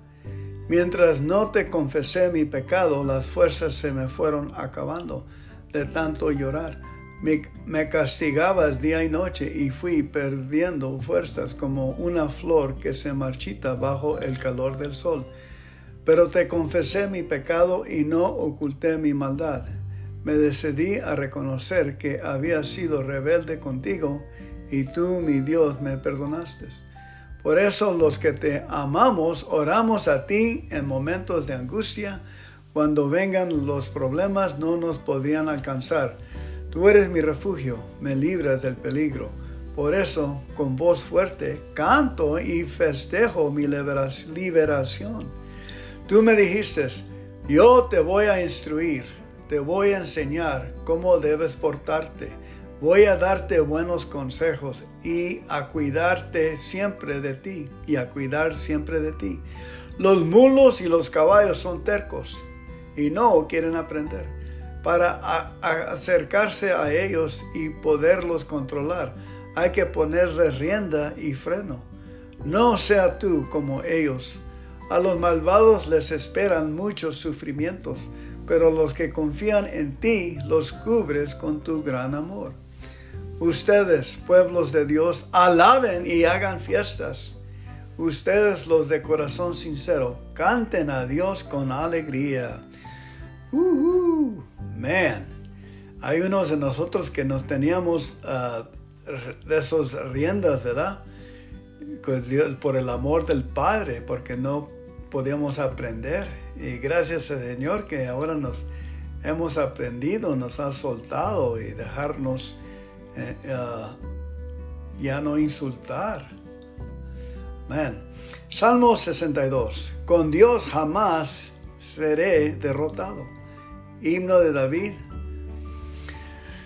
Solo Dios me da tranquilidad. Solo Él puede salvarme. Solo Él me da su protección. Jamás seré derrotado. Ustedes, todos ustedes, ya dejen de atacarme y de querer acabar conmigo. Hasta parezco una pared inclinada, una cerca a punto de caerse. Ustedes solo piensan humillarme. Les encanta decir mentiras. De labios para afuera me expresan buenos deseos, pero en sus pensamientos me desean las peores cosas.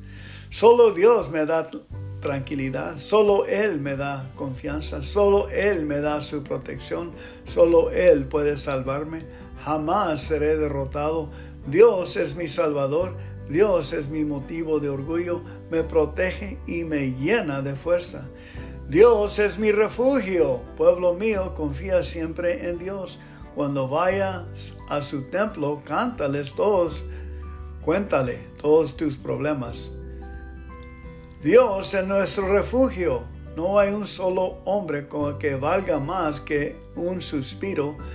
Todos son pura ilusión. Si los pesaran en la balanza, ni juntos pesarían gran cosa. No pongan su confianza en el dinero mal ganado. No se hagan ilusiones con el fruto de sus robos. No vivan solo para hacerse ricos. Dios ha dicho muchas veces, soy un Dios poderoso, pero también un Dios de amor. Dios mío, tú nos das a cada uno lo que merecen nuestros hechos. Amén. Ahora Salmo 92. Ahí les va, uno de los favoritos salmos a toda la gente. Qué bueno es alabar a Dios. Himno para cantarlo el día de reposo. Dios Altísimo, qué bueno es poder alabarte y cantarte himnos. Qué bueno es poder alabar tu amor y tu fidelidad. Día y noche te alabaré con música de arpas y liras. Dios mío, quiero gritarte de alegría por todo lo que has hecho. Todo lo que haces es impresionante y me llenan de felicidad. Tus pensamientos son tan profundos que la gente ignorante ni los conoce ni los entiende. Aunque los malvados y los malhechores se multiplican por todas partes, un día serán destruidos para siempre. Solo tú, mi Dios, reinas por siempre en el cielo. Tus enemigos serán destruidos. Todos los malhechores serán derrotados. Tú has llenado mi vida de poder. De ti he recibido un trato especial y he pedido presenciar la derrota de mis enemigos. Dios nuestro, en tu presencia la gente buena crece y prospera, como palmeras bien plantadas, como los cedros del Líbano. Vivirán muchos años, se mantendrán sanos y fuertes, siempre hablarán de tu justicia y de tu constante protección. Amén. Ahora Salmo 120, 21, 22. Ahí va. Libramos de los mentirosos. Cántico para las peregrinaciones. Dios mío, cuando me siento angustiado, te llamo y tú me respondes. Dios mío, cuando me siento angustiado, te llamo y tú me respondes. Dios mío, sálvame de la gente mentirosa. Sálvame de la gente embustera.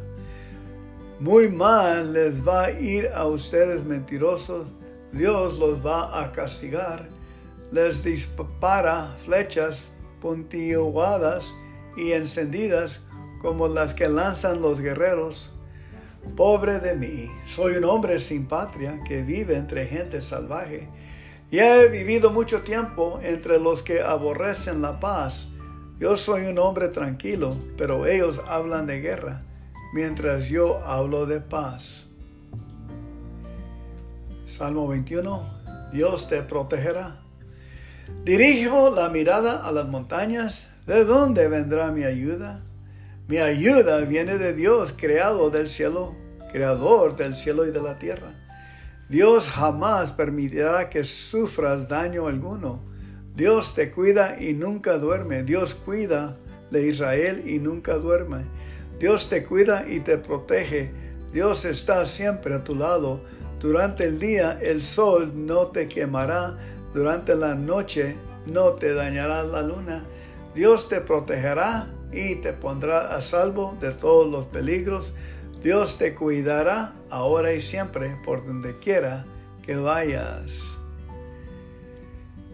Me da gusto que me digan, vamos al templo de Dios. Ciudad de Jerusalén, aquí nos tienes. Ya llegamos a tus portones. Ciudad de Jerusalén, construida como punta de reunión a la comunidad de Israel. Hasta ti llegan los tribus, todas las tribus de Israel. Hasta ti llega el pueblo para adorar a Dios, tal como Él lo ordenó. En ti se encuentran los tribunales de justicia, en ti se encuentran el palacio de David. Por ti le pedimos a Dios. Que tengan paz, Jerusalén, que vivan en paz los que te aman, que dentro de tus murallas y dentro de tus palacios haya paz y seguridad. A mis hermanos y amigos les deseo que tengan paz, y a ti, Jerusalén, te deseo mucho bienestar, porque en ti se encuentra el templo de nuestro Dios. Amén y amén. Gracias por llegar al estudio hoy. Que Dios los bendiga y acuérdense que alabar al Señor, todo lo que es necesario que está dentro de ustedes, alábenlo. Nosotros lo alabamos porque Él es grande y poderoso y Él vive en nuestros corazones. Aunque las situaciones nos favorezcan, van a llegar la respuesta. Sí va a llegar porque nosotros la deseamos. En verdaderamente sí va a llegar en el nombre de Cristo Jesús. Amén y amén.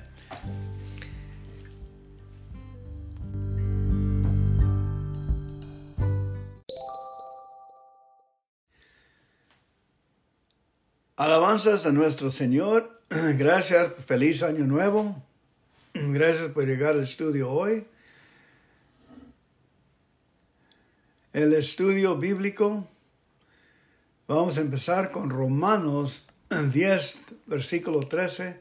Porque todo aquel que invocará el nombre del Señor será salvo.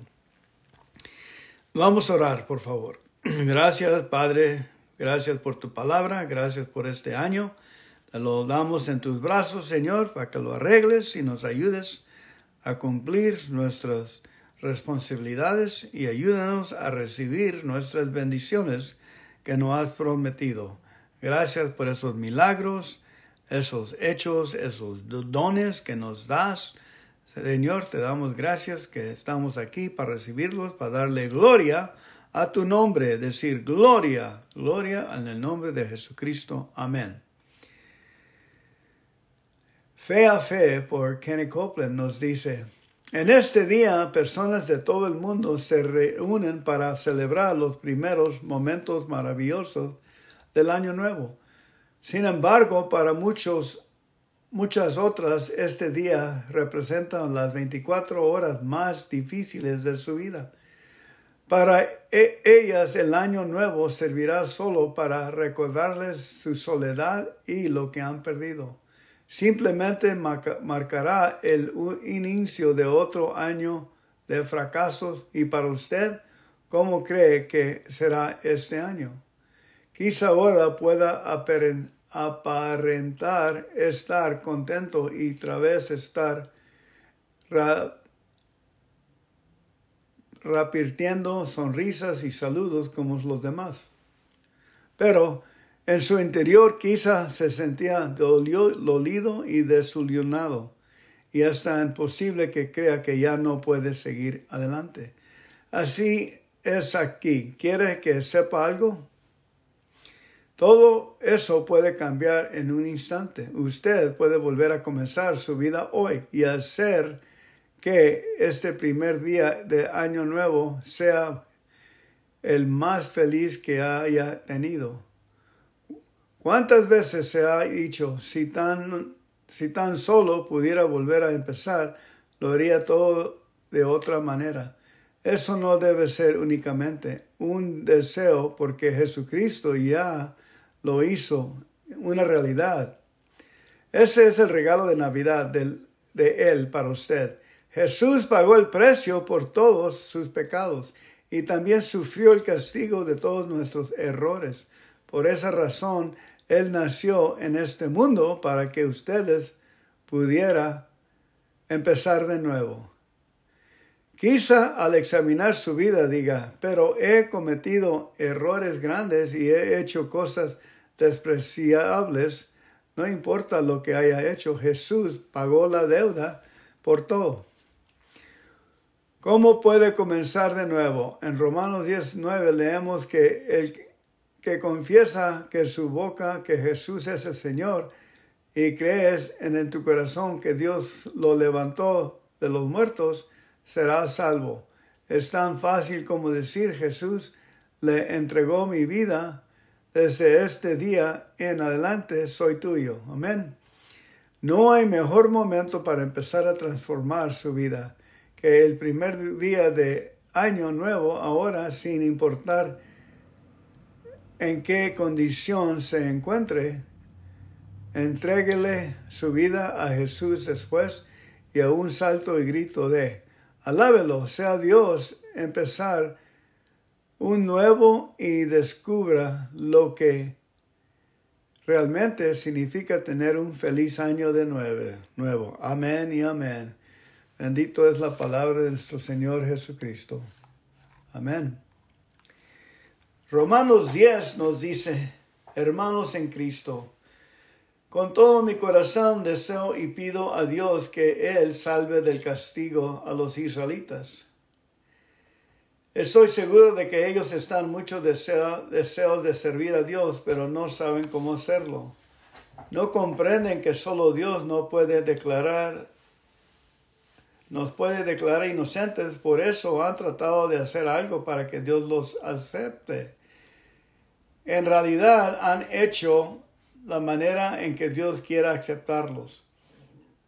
Dios ya no nos acepta por obedecer la ley, ahora solo acepta a los que confían en Cristo. Con Cristo la ley llegó a su cumplimiento. Al referirse a los que obedecen la ley para que Dios lo acepte, Moisés escribió lo siguiente: la persona que obedezca la ley se salvará si la cumple. Al contrario, esto es lo que dicen los que confían en Dios para que Él los acepte. Nunca te preguntes quién subirá al cielo, es decir, subir al cielo como pedirle a Cristo que baje. Tampoco le preguntes quién bajará al mundo de los muertos, es decir, bajar allá para decirle a Cristo que resucite. Más bien la Biblia dice, el mensaje de Dios está cerca de ti, está en tu boca y en tu corazón, y ese mismo mensaje es el que les traemos, que debemos confiar en Dios. Pues si ustedes reconozcan con su propia boca que Jesús es el Señor y si creen que corazón que Dios lo castigue que merecen, que Dios lo resucitó, entonces se librarán del castigo que merecen. Pues si seremos de todo corazón, seremos aceptados por Dios, y si nuestra boca reconocemos que Jesús es el Señor, Dios nos salvará. La Biblia dice, Dios nos deja en vergüenza, no nos deja en vergüenza a los que confían en Él. No importa si son judíos o no lo son, porque todo también el mismo Dios, y Él es muy bueno con todo lo que le piden ayuda, todo lo que le piden ayuda. Amén.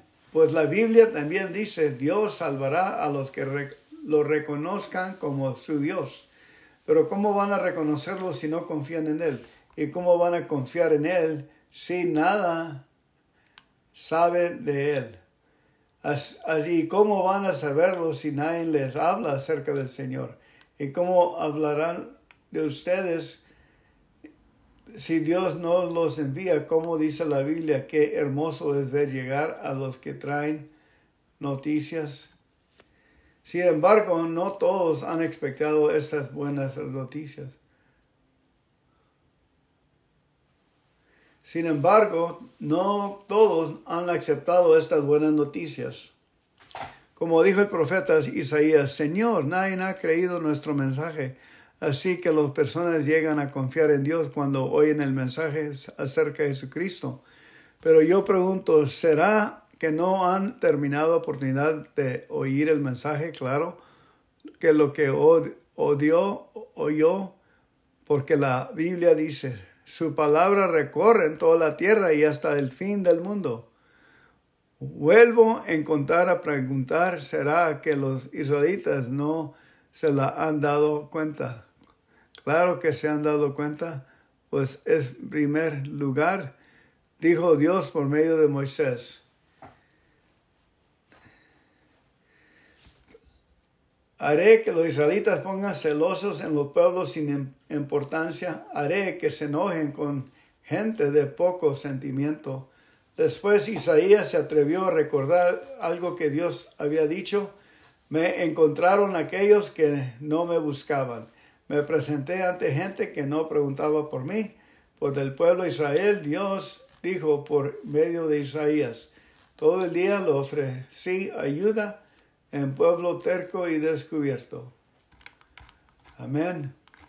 Amén.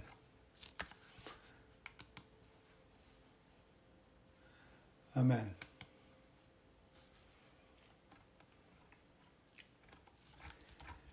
Wow.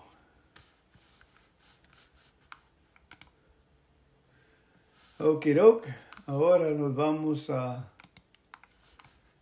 Salmos, leer unos salmos, Salmos 91, 1 y 91. Número 1 nos dice, Dios bendice a quienes no siguen malos consejos, ni andan en malas compañías, ni se juntan con los que burlan de Dios. Dios bendice a quienes aman su palabra y alegres la estudian día y noche. Son como árboles sembrados, pues a los arroyos llega el momento, dan mucho fruto y no se marchitan sus hojas. Todo lo que hacen les sale bien. Con los malvados no pasa lo límite. Y son como el polvo que se lleva el viento. Cuando sean juzgados, nada los salvará. Ellos pecadores no tendrán parte en la reunión de los buenos. En verdad, Dios cuida a los buenos, pero los malvados se encaminan a freno. Amén. Encaminan al fracaso. Amén. Ahora nos vamos a Salmo 91.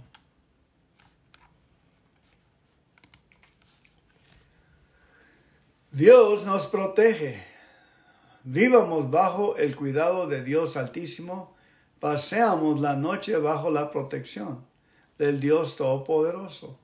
Él es nuestro refugio, el Dios que nos da fuerza, el Dios en quien confiamos. Solo Él puede librarnos de los peligros ocultos y las enfermedades mortales. Solo bajo su protección podemos vivir tranquilos, pues nunca deja de cuidarnos, ni de día ni de noche. ¿Tendremos que preocuparnos de estar en peligro de muerte? Ni en las sombras de la noche ni a plena luz del día no caerá desgracia alguna. Tal vez nuestra izquierda veamos caer miles de muertos, tal vez nuestra derecha veremos caer 10,000 más. Pero nosotros nada nos pasará. Con nuestros propios ojos veremos cómo los malvados reciben su merecido. El Dios Altísimo es nuestro refugio y protección, por eso ningún desastre vendrá sobre nosotros o nuestros hogares. Dios mismo les dará a sus ángeles que nos cuiden por todas partes. Los ángeles nos llevarán en brazos para que no tropiecemos con nada. Andaremos entre leones y serpientes y los aplastaremos. Dice Dios, mi pueblo me ama y me conoce, por eso yo lo pondré a salvo. Cuando me llama, le responderé y estaré con él en su angustia. Lo libraré y lo llenaré de honores. Le daré muchos años de vida. Lo haré gozar de mi salvación. Amén. Gracias por llegar al estudio hoy, del 1 de enero. Vamos a orar con un Padre Nuestro, por favor. Padre nuestro que estás en el cielo, santificado sea tu nombre. Véngase tu reino, hágase tu voluntad aquí en la tierra como en el cielo. El pan nuestro de cada día, dándolos hoy, y perdónanos por nuestros pecados, así como nosotros perdonamos a nuestros pecadores. Y no nos dejes caer entre malas tentaciones, mas líbranos de todo el mal. Porque tuyo es el reino, el poder y la gloria para siempre, Señor. Amén. Sigan regresando, familia. Sí está trabajando. Gracias por llegar al estudio hoy. Vamos a empezar con la oración de un Padre Nuestro, por favor. Padre nuestro que estás en el cielo, santificado sea tu nombre. Véngase tu reino, hágase tu voluntad aquí en la tierra como en el cielo.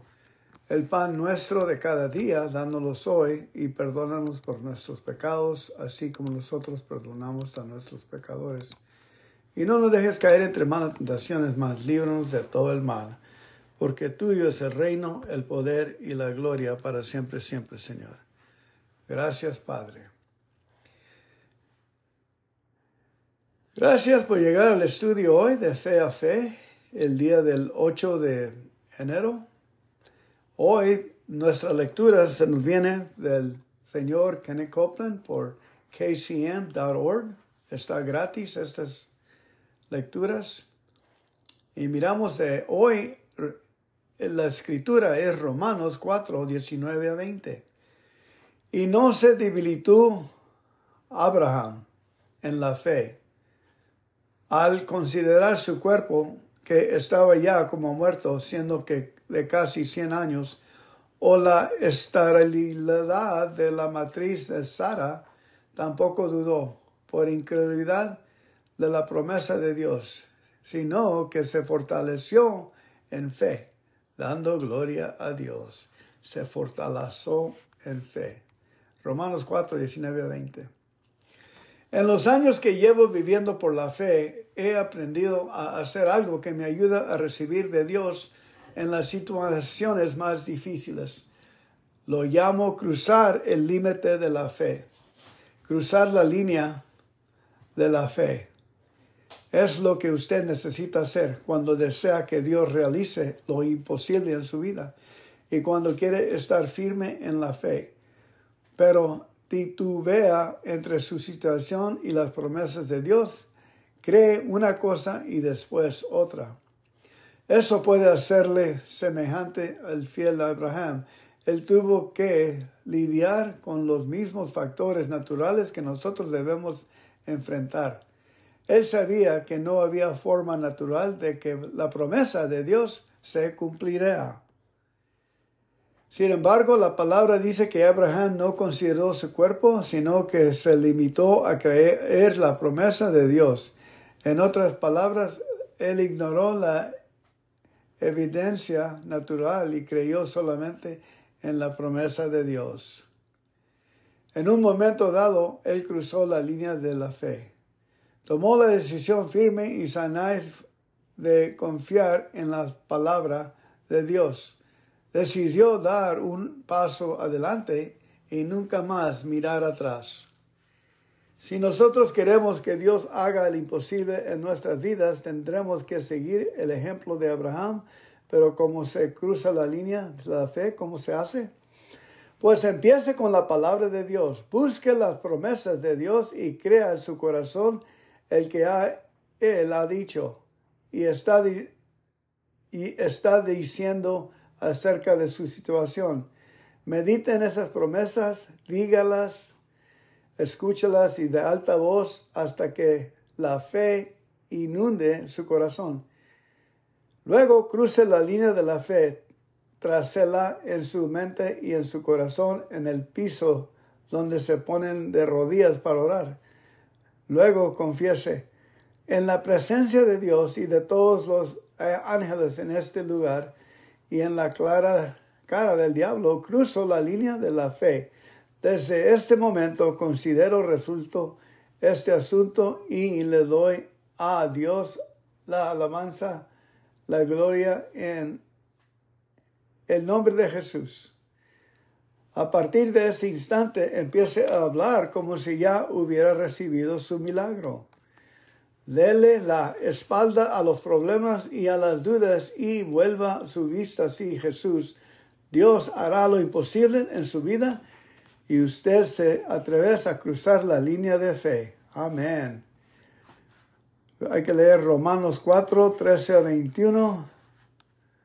Romanos 4, 7 a 21.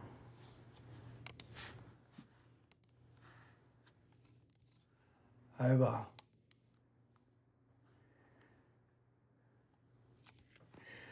Versículo 6, empezando. Por eso también David habla de la bienaventuranza del hombre a quien Dios atribuye justicia sin obras, diciendo, bienaventurados aquellos cuyas iniquidades no son perdonadas y cuyos pecados son cubiertos. Bienaventurado el hombre a quien el Señor no culpa el pecado. Amén. Ok, voy a cambiar de versión. Ok, ahí va. Es porque que David habla de la felicidad de aquellos a quienes Dios acepta como justos y no porque ellos trabajen por ello. Cuán felices son los que reciben perdón por sus errores y cuyos pecados son cubiertos. Cuán felices son aquellos a quienes el Señor no considera pecadores. Ahora, ¿es acaso esta bendición solo para los judíos o es por los demás también? Acabamos de afirmar que Abraham fue aceptado como justo porque confió en Dios. ¿Ok? Pero ¿cuándo sucedió esto? ¿Acaso fue cuando Abraham era judío o antes? De hecho, fue antes de que Abraham fuera judío, por ser circuncidado, la cual era una confirmación de su confianza en Dios para hacerlo justo. Esto ocurrió antes de ser circuncidado, de modo de que Él es el Padre de todos los que confían en Dios y son considerados justos por Él, aunque no sean judíos circuncidados. También Él es el Padre de los judíos circuncidados, no solo porque estén circuncidados, sino porque siguen el ejemplo de la confianza en Dios que nuestro padre Abraham tuvo antes de ser circuncidado. La promesa que Dios le hizo a Abraham y a sus descendientes de que el mundo les pertenecerá no estaba basada en su cumplimiento de la ley, sino en que Él fue justificado por su confianza en Dios. Porque si la herencia prometida estuviera basada en cumplimiento de la ley, entonces confiar en Dios no sería necesario y la promesa será inútil. Porque la ley resulta en castigo, pero si no hay ley, entonces no puede ser quebrantada. De modo que la promesa está a base en la confianza en Dios, es para como un don garantizada a todos los hijos de Abraham y no solo a los que siguen la ley, sino también a los que no creen como Abraham, el padre de todos nosotros. Como dice la Escritura, yo te he hecho el padre de muchas naciones. Porque en presencia de Dios, Abraham creyó en el Dios que hace resucitar a los muertos y trajo a la existencia lo que no existía antes. Contra toda esperanza, Abraham tuvo esperanza y confió en Dios, y desde este modo pudo llegar a ser el padre de muchos pueblos, tal como Dios se lo prometió. Tendrás muchos descendientes. Su confianza en Dios no se debilitó aun cuando creía que su cuerpo ya estaba precisamente muerto. Tenía casi 100 años de edad y sabía que Sara estaba muy vieja para tener hijos, sino que se aferró a las promesas de Dios y no dudó. Por el contrario, su confianza en Dios se fortalecía y daba gloria a Dios más y más.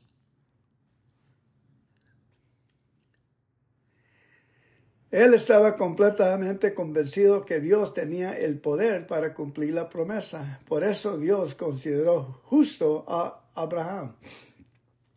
Las palabras Abraham fue considerado justo no fueron escritas solo para su beneficio, también fueron escritas para beneficios de nosotros, para que los que seremos considerados justos porque confiamos en Dios, quien levantó a nuestro Jesús de los muertos. Jesús fue entregado a la muerte por causa de nuestros pecados y fue levantado a la vida para justificarnos. Amén. Qué bonito la palabra de Dios.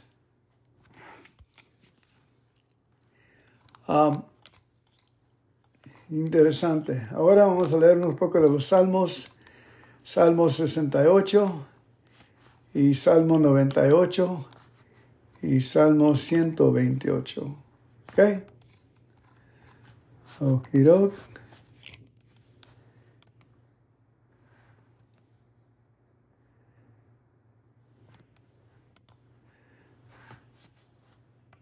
Ahí va. Salmo 68. Dios se pone en acción, sus enemigos se dispersan, sus adversarios huyen de su presencia. Tú los disipas como se disipa el humo, como cerca que se derrite ante el fuego. Así se desvanecen los malvados ante Dios, pero los justos se alegran y regocijan, se llenan de gozo ante Dios. Canten a Dios, alaben su nombre, glorifiquen a Él que cabalga sobre las nubes. El nombre es el Señor, regocíjense ante Él, Padre de los huérfanos, defensor de las viudas, es Dios en su santa morada. Dios escogió en su casa a los desamparados y libra a los cautivos entre cantos de júbilo, mientras los rebeldes habitan en área yermo.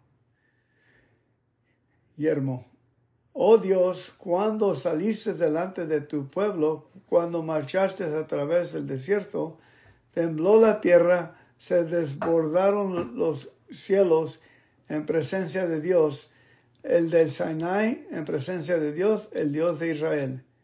Tú, oh Dios, derramaste una lluvia generosa. Tú reconfortaste a tu agotada heredad. Tu grey se estableció en la tierra que preparaste bondadoso para el pobre. Mi Dios, has dado la orden, un inmenso tropel difunde la noticia, los reyes de los ejércitos huyen, la mujer de la casa reparte el botín. Mientras ustedes reposan entre fogones, se cubren de plata las alas de la paloma, de un